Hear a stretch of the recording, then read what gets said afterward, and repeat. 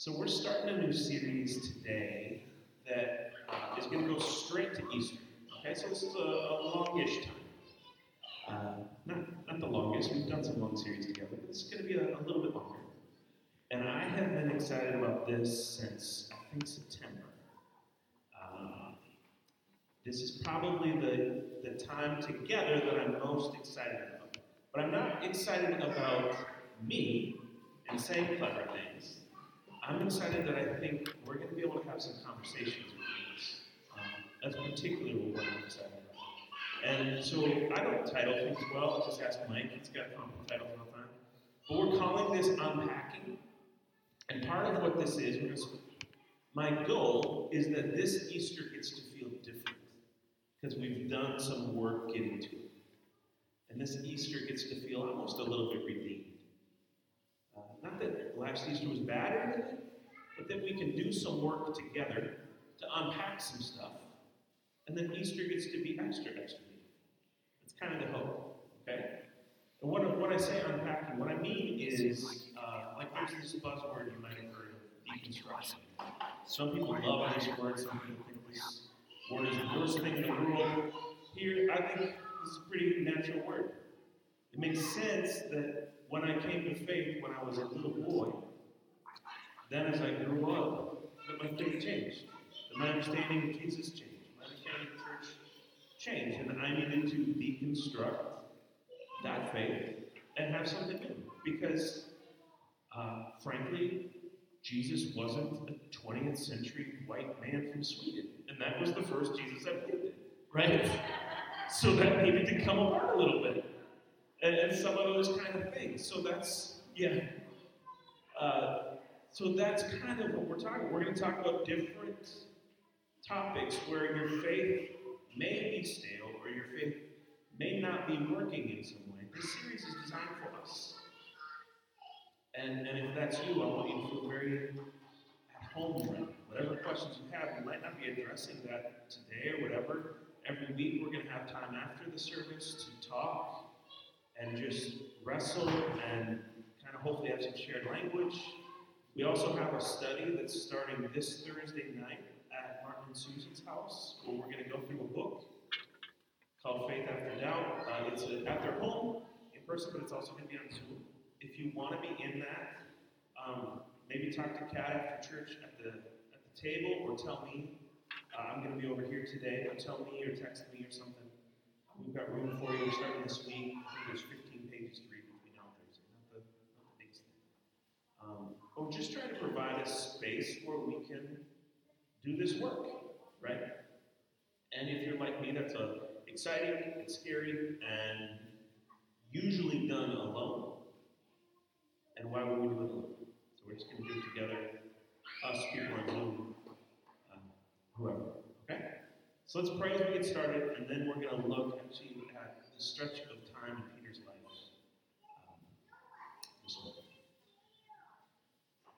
Jesus, I believe that you are exactly who you said you are. And I also believe that I have constantly misunderstood what that meant. And I don't think I'm the only one. And so for us in this room and on Zoom and wherever else we are feeling those things, Holy Spirit, I also believe that you are with us and you are in us. And I pray that we would recognize that and know that now. As we venture into unpacking some things, would you please be gracious and kind? Would you give us courage and sight? And just thanks for this community we can do this with. In your name. Amen. So as we try to find a category for this morning, and where we're going to start, we kind of, in my mind, it was like this idea of personal savior. That's the first Jesus. He was Swedish. He was 20th century. He had blue eyes. They were beaming eyes. He was extremely handsome, and he had some beard oil before beard oil was cool. But he was also a personal savior, and if that's how you see Jesus, there is nothing wrong with that. But my understanding of personal savior was kind of unsatisfied. My understanding was that if I prayed some words, And if I behaved some way, then eventually I would go to heaven. And that was the good news, and that was Jesus, and that was my personal Savior. And that worked for a minute. And then it just wasn't really satisfying, right? And I think there are a lot of us there. I think there are some of us who that is still satisfying, and God bless you if you're there. That's great. There's no judgment. I believe those things are true, that it doesn't require much effort on our end for us to encounter the living Jesus. I believe that Jesus does have things to say about what we do and don't do. I think the reason is more than just a morality. I think there's other things at play, and I think we are promised life eternal, but I think those things look a little different than I first believed. And so as we start to do this work of unpacking, we're going to look at a stretch in Mark's Gospel. If you have a device or a Bible, it would be helpful to open it. Open up whatever translation you want. I am in the NRSV, so we're going to read that one out loud, but it would help to open to Mark 8, and we're going to start in verse 27. We're going to go through 9 and 8, just so you know what we're trying to tackle today. I'm not going to do it every verse, but I'll tell you as we go. So 8:27 through 30 says this. Jesus went on with his disciples to the village of Caesarea Philippi. And on the way, he asked his disciples, "Who do people say that I am?" They answered, "John the Baptist, and others Elijah, and still others one of the prophets." Jesus asked them, "But who do you say that I am?" Peter answered him, "You are the Messiah." And he sternly ordered them not to tell anyone about him. Okay, a couple things that stand out in this that I want to make sure that we see. First, anytime that it says a place, it's a little bit relevant. Like, paper was expensive, or scrolls were expensive. So if they're choosing the right words, it means something. And sometimes it's good for us to pay attention. Why do I know this city? Why do I know this place? Why do I know this area or this country, right? So Caesarea Philippi is named after King Herod's brother Philip. And if you want to read a fascinating read, go to Mark 6 and read why Philip's interesting and Herod's interesting and John the Baptist and all of this stuff. But it is a highly political city that Herod just came to and said, "Hey, I know you all have been called something else, but I now call you Caesarea Philippi." And because he had power, he just changed the name of everything, changed the name of the people. And it became like the place for emperor worship. It became the place to say that the emperor in power is a god. So it was this highly political and religious center. Okay? So he's heading into that place, and we'll see some of the ramifications of that later. But he's heading into that city and says, "Who do you say that I am?" Now in verse 29, most of our English translations say Messiah, right? You are the Messiah. The actual Greek, and I'm not trying to be like geeky here, but the actual Greek is Christ. And those are very similar, but it's very relevant that it's Christ at this point. Because the only other place in Mark, or the only place before this in Mark, where the word Christ is in Mark 1:1. So it says it in 1:1, and then nowhere in Mark's account until right here. Why does that matter? Well, in Matthew, we know that in Matthew's account of this, that Jesus says, "This didn't come from man. You didn't call me the Christ or the Messiah from man. God revealed this to your spirit. God gave you this name.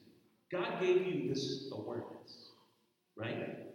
So that's why it's not just semantics. It's pretty important that we see, like, oh my goodness, that's a way of showing that God revealed this to people. Okay, it's a stage, not a stage, it's a place where we are sometimes, where we come to a realization, where I came to realize Jesus was my personal Savior. Where I came to know Jesus was my Messiah. Jesus was the Christ. It's a time when God really, really reveals to us who Jesus is. And that is a real moment. And that moment counts. But if you're like me, or if you're like Peter, some other moments follow. We don't necessarily know what that revelation means. You tracking with me? Like it counts, it's real, but look at what happens very next thing in this text. Then Jesus began to teach them that the Son of Man must undergo great suffering and be rejected by the elders and the chief priests and the scribes and be killed, and after 3 days rise again. He said all this quite openly. And Peter took him aside and began to rebuke him. But turning and looking at his disciple, he rebuked Peter and said, "Get behind me, Satan, for you're setting your mind not on divine things, but on human things."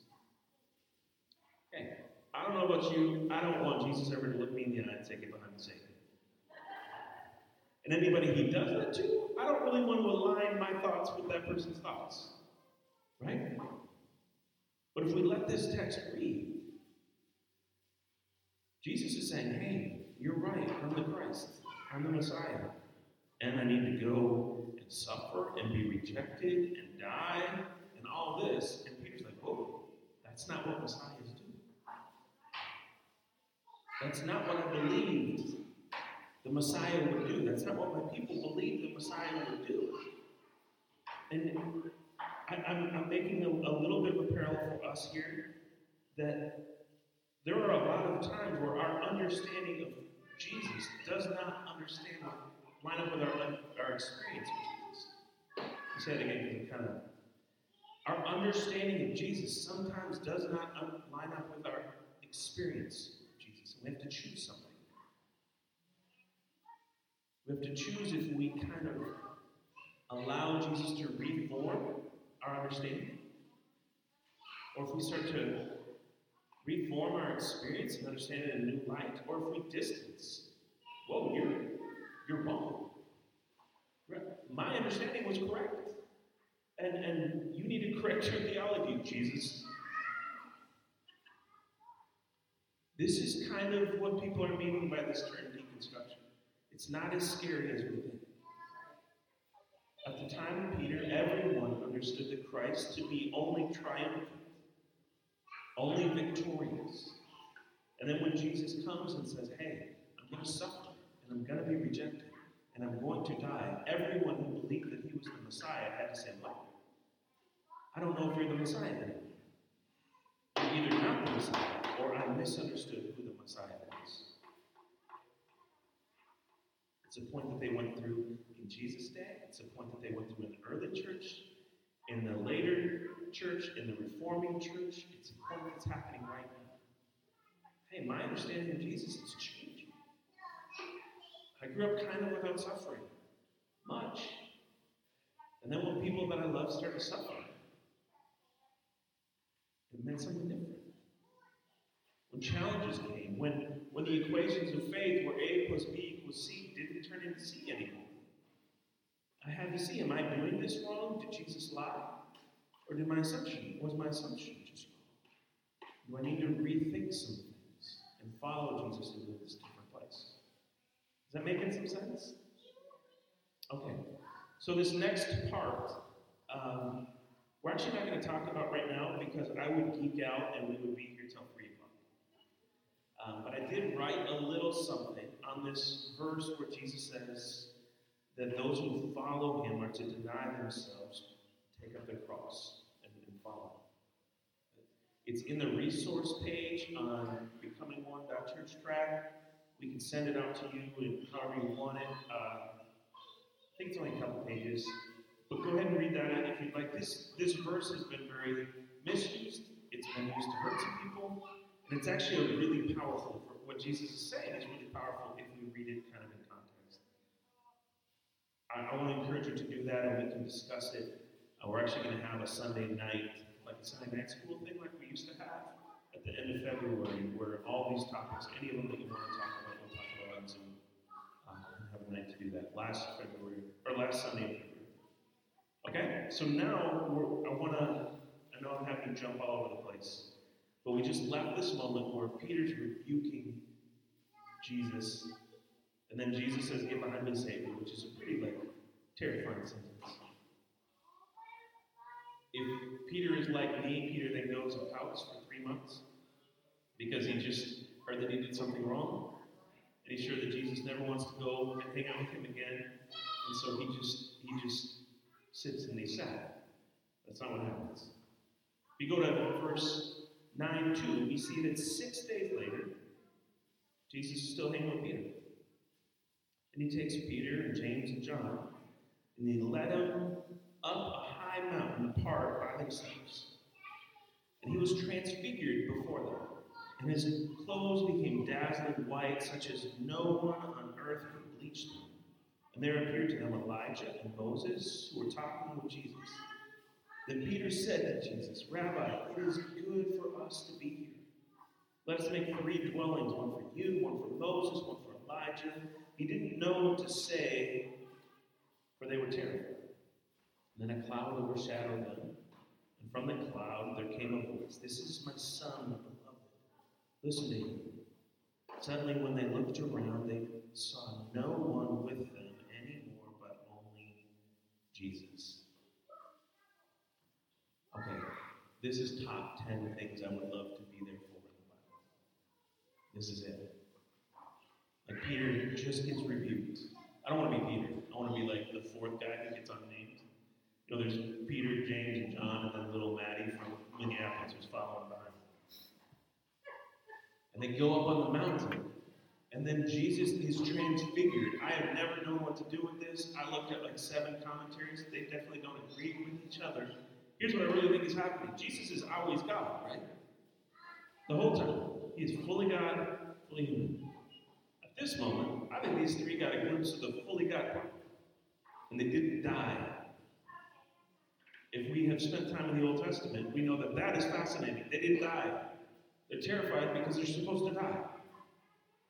But they see Jesus all bedazzled in the best that heaven's got to give him, in who Jesus fully is. And they experience that. I want you to think back. Spend a little bit of a second in what Toni Morrison calls remembering. Do you remember those experiences you had with Jesus? Maybe that 1 or 2 times that were, maybe you didn't see him all bedazzled with the best of heaven, but those moments where Jesus was more real than the chair you were in or the ground you were standing. These experiences for us are transformative. They help us beyond the deconstruction stuff to realize that God is something. It's worth moving past just tearing things down, to actually experience who God is. But it's not fun just constantly living on past meals, right? Last Thanksgiving was awesome and I haven't eaten since. That wouldn't be fun. And it's draining for any of us who are living on past experiences with God. And we haven't had one like that for a month, a year, 10 years. It's draining. Our souls become hungry, thirsty. It makes sense that Peter says, can we just stay here? We'll make some super cool tents that you can live in. Now, he is not saying, let's set up a carnival or a circus. This is like tabernacle language. This is like Abraham, when he encountered God on the mountains, he would set up a tent there, and that would be where he would worship. That's what's being said. See, can we stay here? We've experienced the fullness of God. Can we stay in this, what the generations before us called, can we stay in this thin place? This place where heaven and earth are touching. Where it's so real. Can we stay in this experience of you, God? In this mountaintop experience. That's literally what this is, right? Have you ever been there? Where you have experienced God on a mountaintop and then you're like, can I just go back there and try to recreate it and set up the tent and go to the mountain? Can I just live mountaintop to mountaintop to mountaintop? Because at least that's better than going 10 years without another experience of Jesus.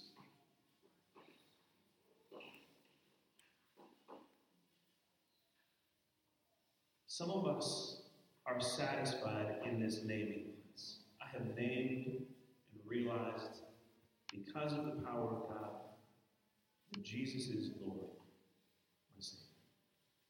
And we go on. Sometimes we can be satisfied with that for years. At some point, most of us, it doesn't work. Something happens in our life, a disruption in our family, or church, or something, where we then say, this what I thought I believed, it doesn't line up. This isn't like a formula, but at some point, we start to have to deconstruct, okay, Jesus has to be more than just my after-death Savior. Jesus has to be different. Scripture reads different, and we start to deconstruct. And sometimes if we deconstruct too long, we lose hope. The sad part of deconstruction is we usually do it on our own. And often we leave the church, we lose hope, and we start to forget who Jesus was because we had so much other stuff to take down the road. But as we start to pull away things that aren't Jesus, we get to again have an experience of Jesus. And some of us are okay eating off that moment forever. 10 years ago, I felt Jesus in this way, and it still satisfies me that I know that I experienced Jesus in this way 10 years ago. But most of us, at least, are I can't do it just 10 years ago, so I'm going to try to recreate it. I'm going to go to another retreat or camp or another religious experience. I'm going to try to make that connection happen at church in some way. I need that emotion, that experience again. I'm not judging us for any of these things. All of them are real. Right? What I'm saying is I don't think Jesus is satisfied with any of these.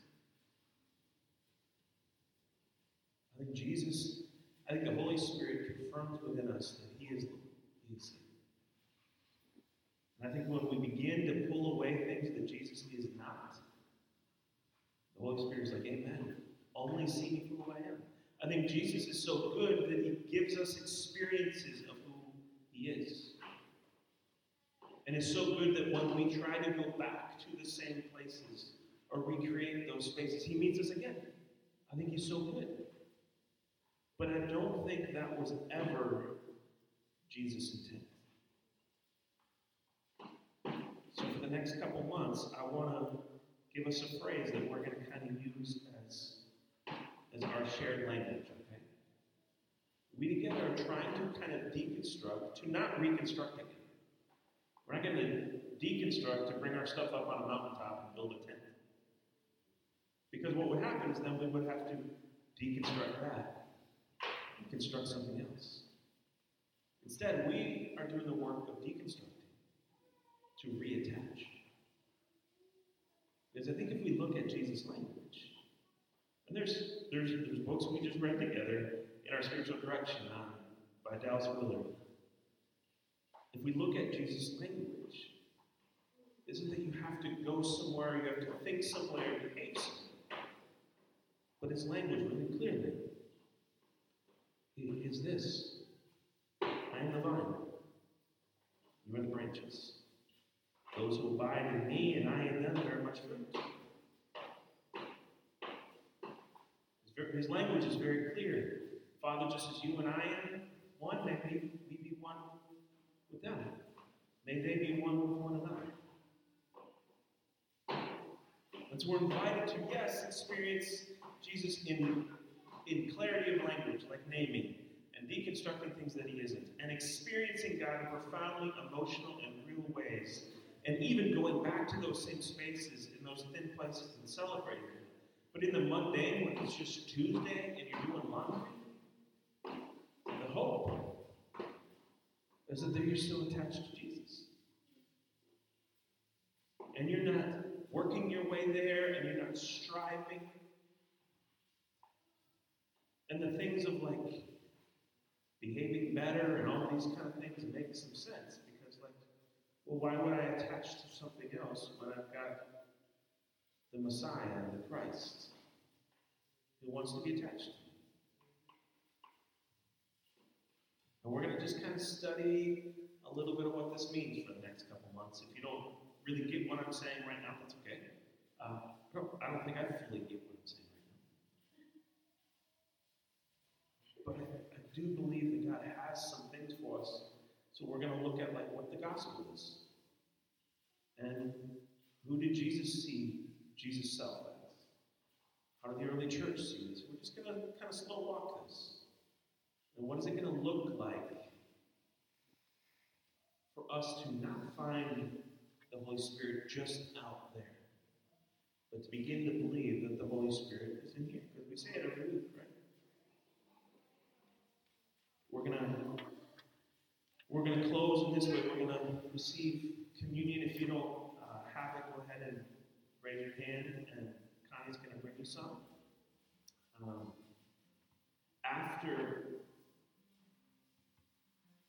After the service, if you want to talk about this stuff and you've got ideas or questions, there's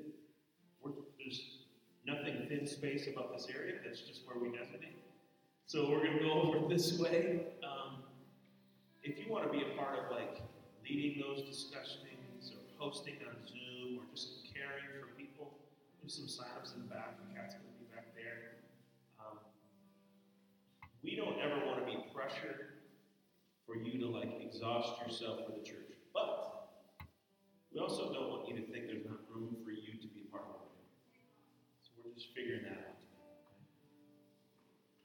But before we go into that, let's receive this communion and let's pay attention to the words that Jesus said. Let's remember, in light of this attaching kind of thing, that Jesus is hanging with his best friends. One of them being Judas.